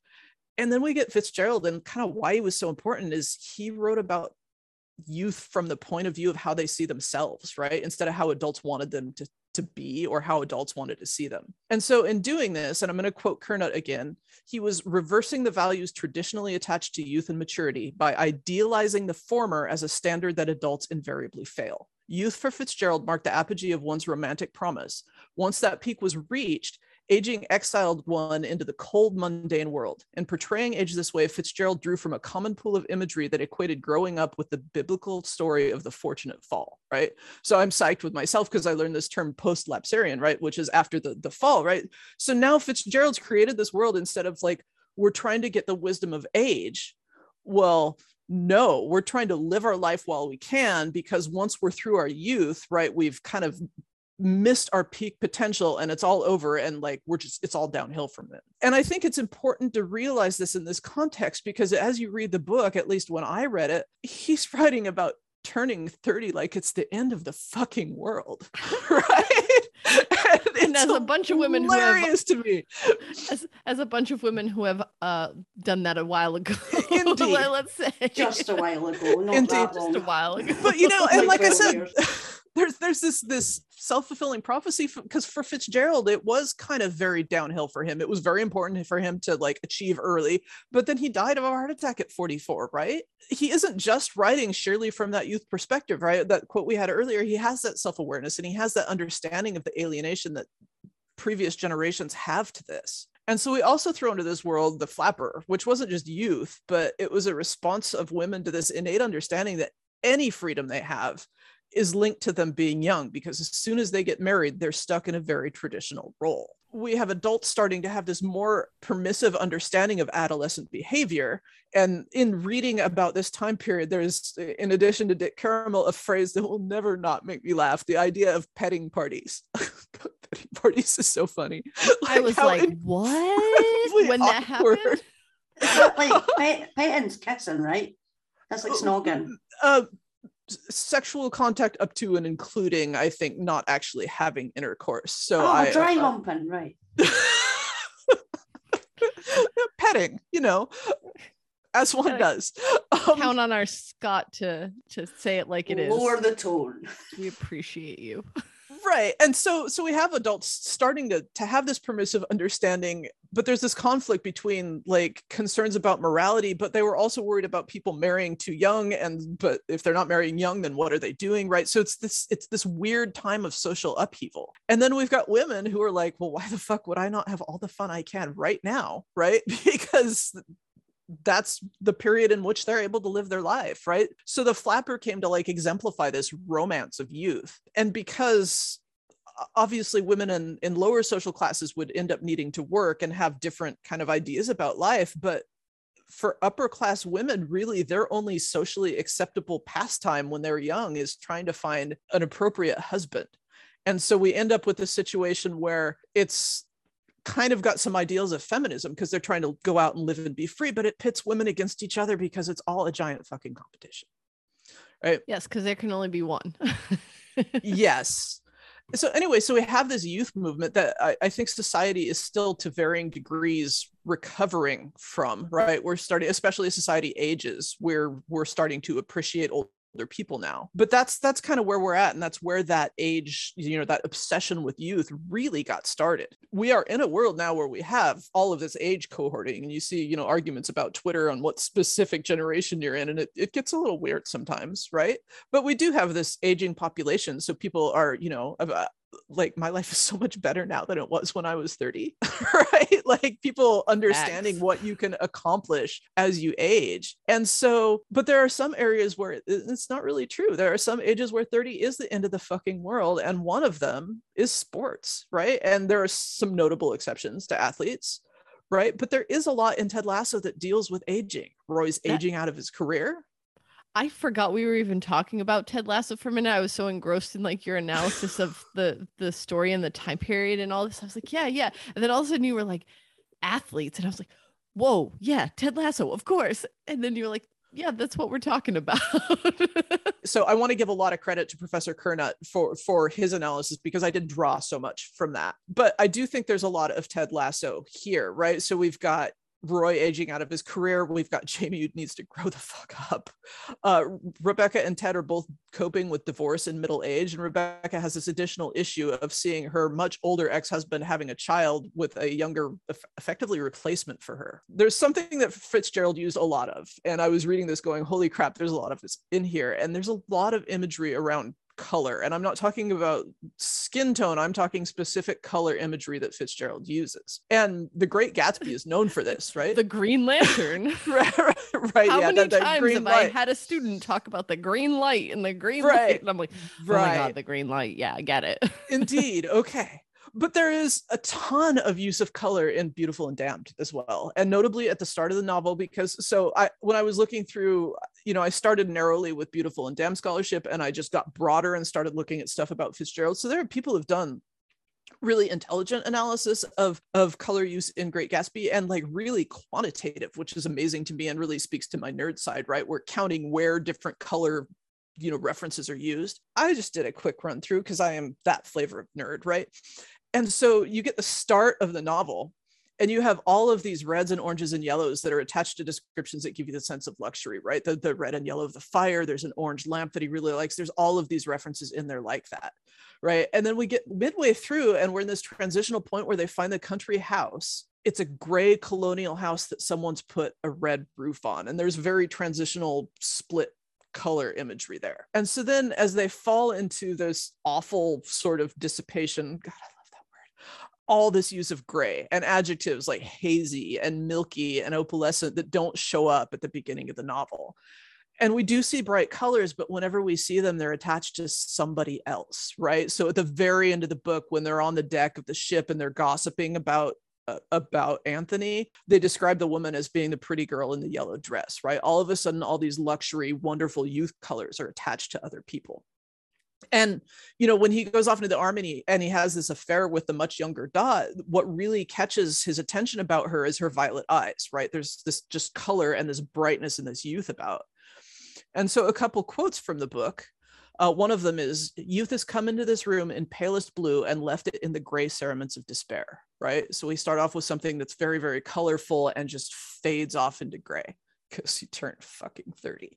All right. Everything's gray then. And so another quote is, because desire just cheats you. It's like a sunbeam skipping here and there about a room. It stops and gilds some inconsequential object, and we poor fools try to grasp it. But when we do, the sunbeam moves to something else, and you've got the inconsequential part, but the glitter that made you want it is gone.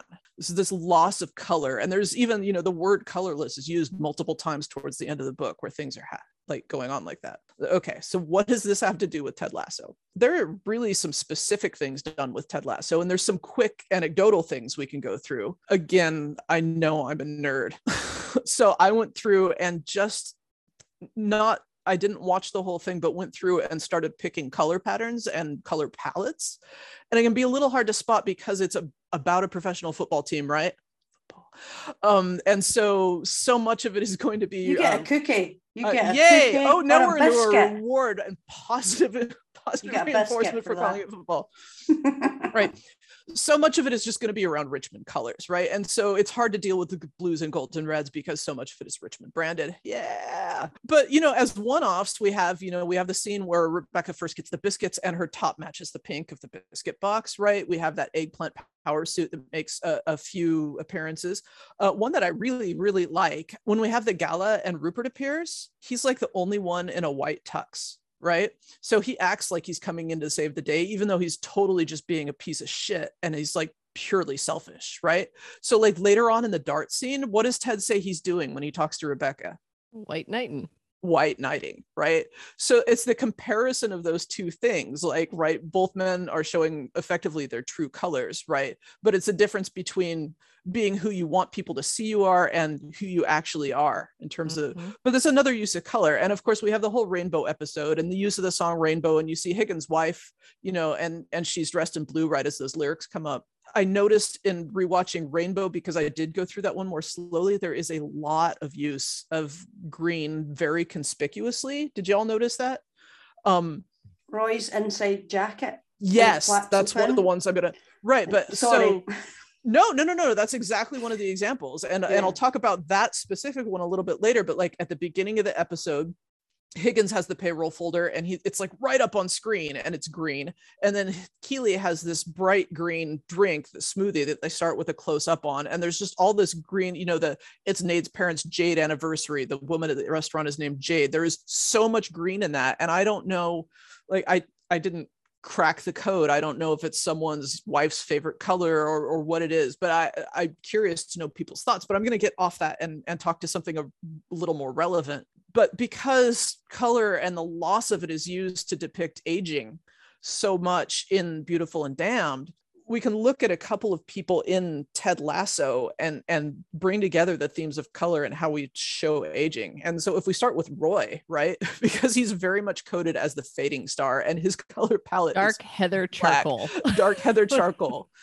And interestingly, if he has a cognate in Beautiful and Damned, right, competing for the woman, he's Blokman, right, whose name later gets changed to, for those of us who finished, it gets changes, his name changes to Black, right?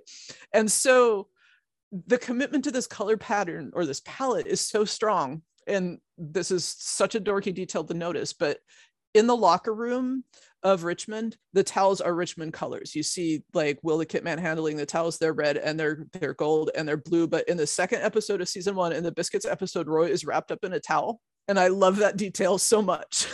They're not putting him in a colorful towel. He is staying in that monochrome black. I can't imagine Roy wrapped in a yellow towel. Like, that's just too funny to me. Cute.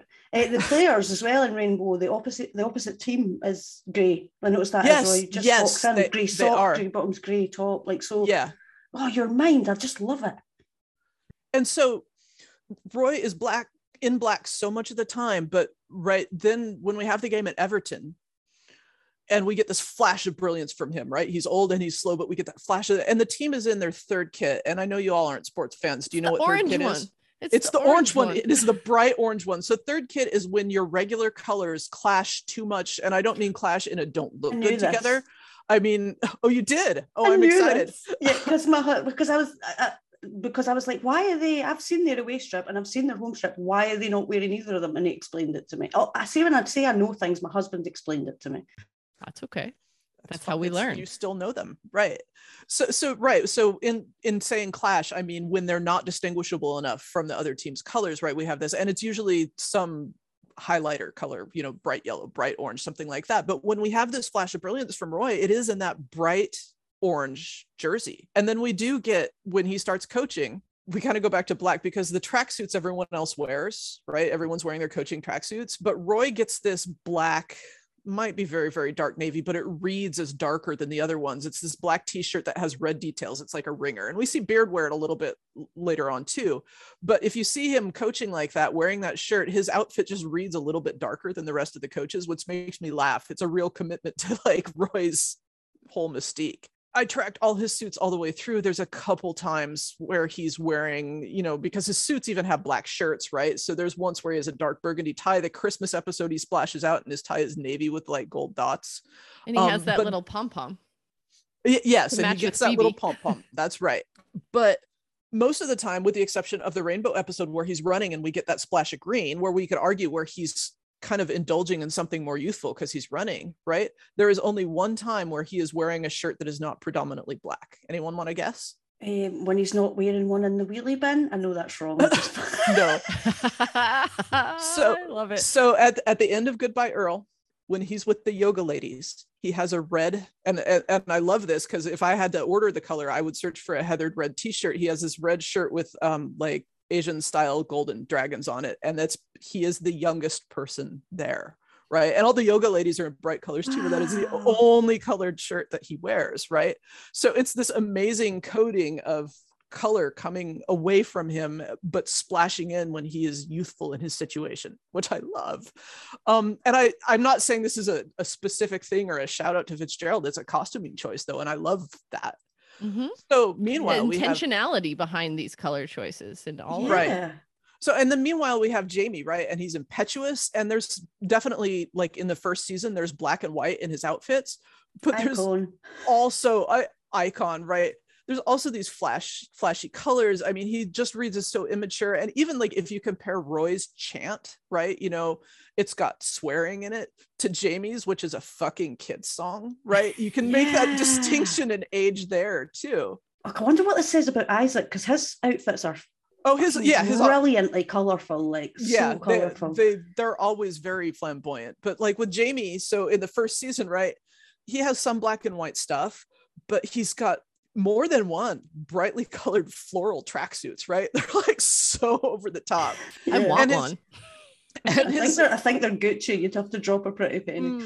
Adidas has some that are that might, maybe not those, but Adidas has some floral tracksuits. So, but his gala outfit isn't like a normal blue suit, right? It's a pretty bright blue suit, which he wears with a shirt. Bright, well, no shirt, right? But a bright orange pocket square too. And he has tomato soup as well, which is orange, and spills it on his nips. Right. So everything there is bright. And then we see him on Lust Island, and and of course it's Lust Island, right? But he's in this bright orange floral shirt and bright orange trunks, and he's all bright colors. But the minute he's out of there, he's in black, right? When he's meeting with his agent, his color palette just instantly subdues, and it stays that way for the duration of the season. So he still has styles that read really young, like the way things are cut and the way outfits are put together read really young, but the color is mostly drained out of it, right? He has a camo jacket, but it's really subdued. It's not bright green. It's like almost earth tones. Yeah. And so something that's really interesting is when in the signal, when he confronts Roy about not coaching him, Jamie is in this dark heather charcoal jacket. He's in this very dark, subdued outfit. And because Roy is still in his coaching gear that has that red detail, right? When Jamie is being the mature one, there is more color in Roy's outfit. I thought the Iron Giant blew my mind, and I thought, this is phenomenal. But, and so like, even like at the funeral, because everybody's in black for the funeral, but players still have some pretty flamboyant suits, right? Isaac's suit for the funeral is still, but Jamie's like dressed like a grown-ass man, right? He is dressed like an adult. He even tells them what shoes to get. That's right. Yeah. That's right. So the one big exception to Jamie's color palette after he's sort of come back as a mature player is he has this bright red vest. He's wearing it at some point in Rainbow, not for any specific scene, but it's also what he wears when he goes to apologize to Roy for saying to Keeley that he's still in love with her.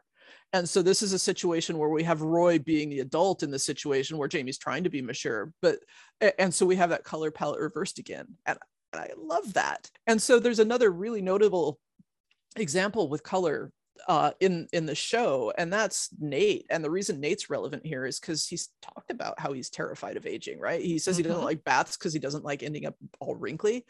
But at the same time, he absolutely bristles when anyone uses youthful language to refer to him because he treats it like it's diminishing him, right? When Colin calls him boyo, he just absolutely, right, cannot stand it. And so... Which is weird because Welsh people call everyone boyo. Right, but you know what I'm talking about, right? Yeah. He does not like that kid kind of reference.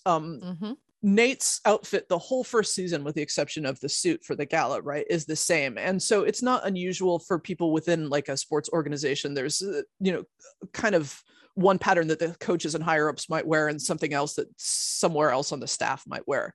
But so Nate's whole first season, he has this quarter zip tracksuit top, and it's the Richmond colors, but the abdomen, the torso part is bright red.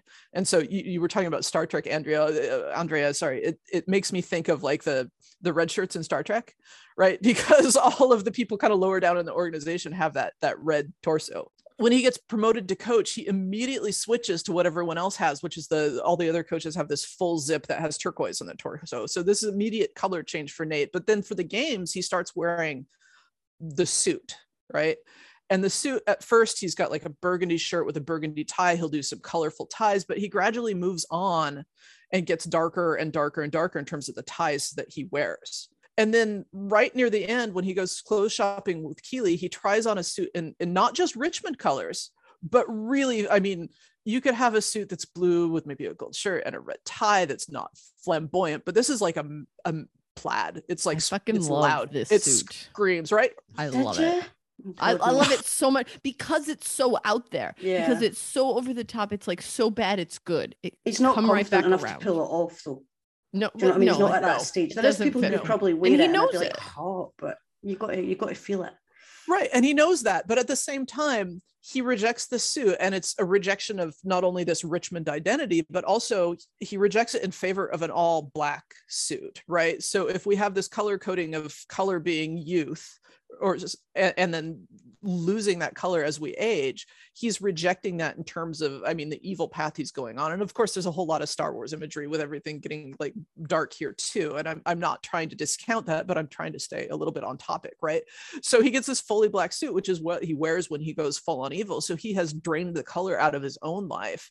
And at the same time, we've got that color change in his hair where he's gone from dark hair to completely silver.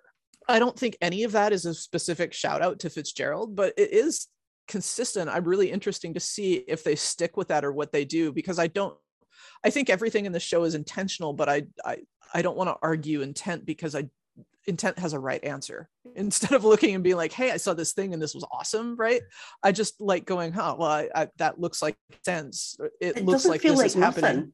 Once you explain it to me, it doesn't feel like nothing. Do you know what I mean? It feels and like the book, I think Fitzgerald, to your point, like he uses the color very clearly as symbolism as well. And so like, yes, the fact that like there's so many things in Ted Lasso that feel so intentional. So like when you hear about something that people say was like a throwaway comment, like the Fountainhead comment, and it like, I refuse to believe that, because nothing is throwaway, right? Like all of this symbolism about color and how important that is, like that all takes so much thought.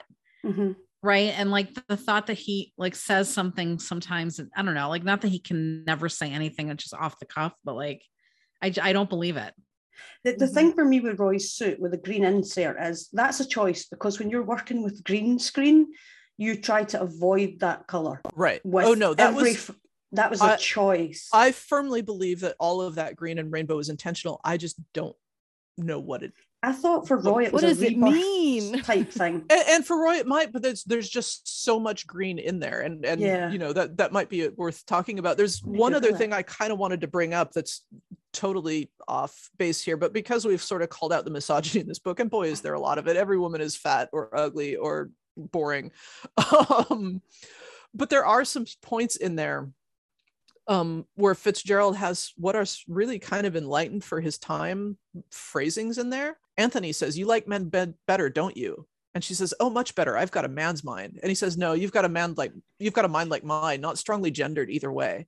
And this idea that people could like let go of gender that way, I thought was kind of interesting. And I also thought it was interesting at some point later in the book, Gloria says, "It's funny, but I'm so sure that those kisses left no mark on me, no taint of promiscuity. I mean, even though a man once told me in all seriousness that he hated to think I'd been a public drinking glass," which by the way is like the most ridiculous insult.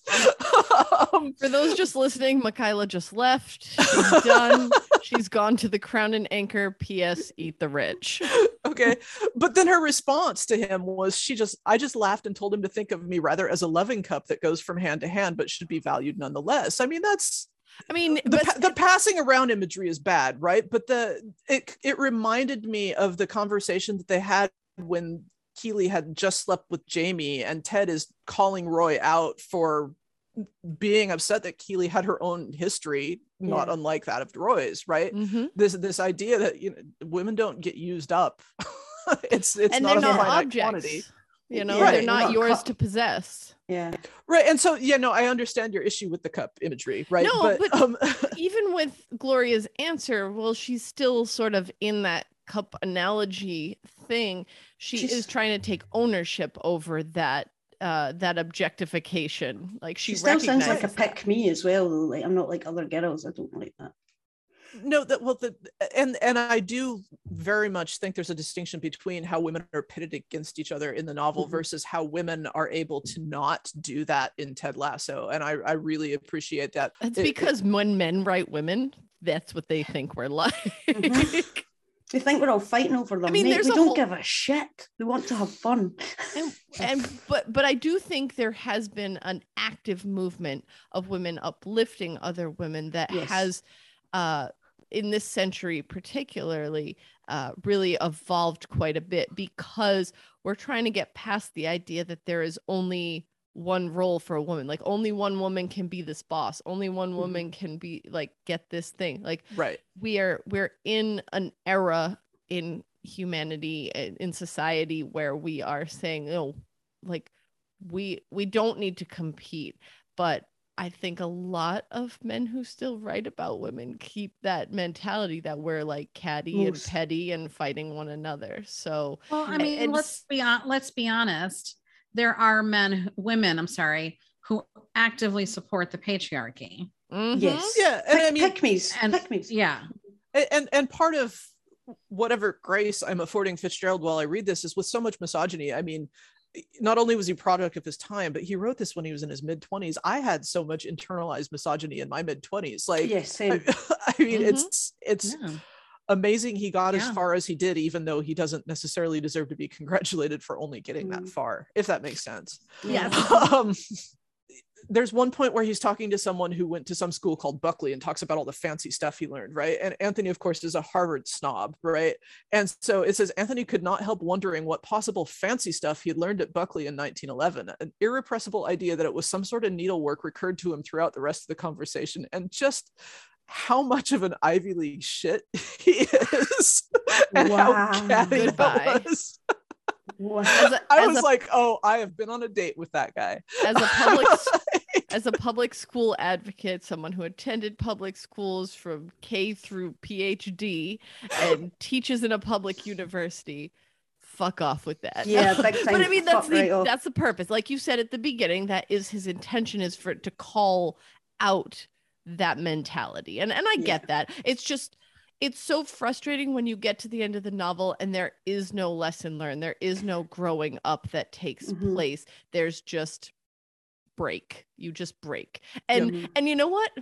I don't know, maybe this will catch us some slack, but it kind of reminds me of young Stan Twitter people who are saying like, oh, like if you're above the age of X, and there's different ages for people, like you shouldn't be in fandom. You should be doing responsible things. You should be like feeding your kids and going to work. And I'm like, but we're not allowed to have fun. Like, wait till you get to this age. Like, fuck off. So, and something I actually forgot to bring up while I was talking about Jamie is we actually see him start to appreciate older people considerably more as we go through, particularly like when May tells the pub lads, they're tall. Oh, people are so wise. They're tall Yodas. Hopefully, I was just going to say, Marita, what you were just saying was making me think a lot about, like, again, another time, amazing, like, approaches that we all took, as Andrea mentioned. Like, we all come at this from something different, and I love when our minds come together. But Michaela, I know you had something you wanted to wrap us up with. I do. I want to ask, from the movie Ted 2, there is a bit, if you've seen, you'll know, where F. Scott Fitzgerald is called Fuck Scott Fitzgerald, because that must be his name, because otherwise why else would he hide it? So my question for you ladies is, does he deserve the name Fuck Scott Fitzgerald? I think I know the answers to this, given what we've spoken about, but you know what? Himself, no. His books, maybe. That's my opinion. I can co-sign that. I don't think he deserves it. I think, again, like, yes, he could have always done better. He was a product of his time. You can always do better. But Scott Fitzgerald, do better. Do better. See, I'm not even willing to defend him as a person, because I think it's kind of ambiguous whether or not he was a total fuckboy, right? And I think we won't really know. But I probably appreciated this book more than the rest of you. So I appreciated your take on it more than I appreciated the book, quite frankly. All of your takes, but no, that's fair. But much like Kerouac, I think he might be more quotable than readable. Yeah, I had a lot of parallels I was drawing. I almost considered bringing in Kerouac to my discussion on alcohol, because it was used very heavily there as well. But just for the sake of time, I left it out. But we got another book coming up next month. Andrea, what is our next book? So our next book is Bird by Bird by Anne Lamott. And I'm looking forward to everyone enjoying that a whole bunch more than they did this book. Yes. A palate cleanser, if you will. And and I think we might be having a special guest join us for that episode. Is that hoping? Yes. We're hoping. So stay tuned, and you might get a new perspective to listen to in our next episode. But grab the book, physical copy, digital copy, audio book, Cliff Notes, whatever you want, however you can approach this book, and join in and give us your thoughts about how Bird by Bird connects with Ted Lasso. Thanks, everybody. See you next time. See you next time. Bye.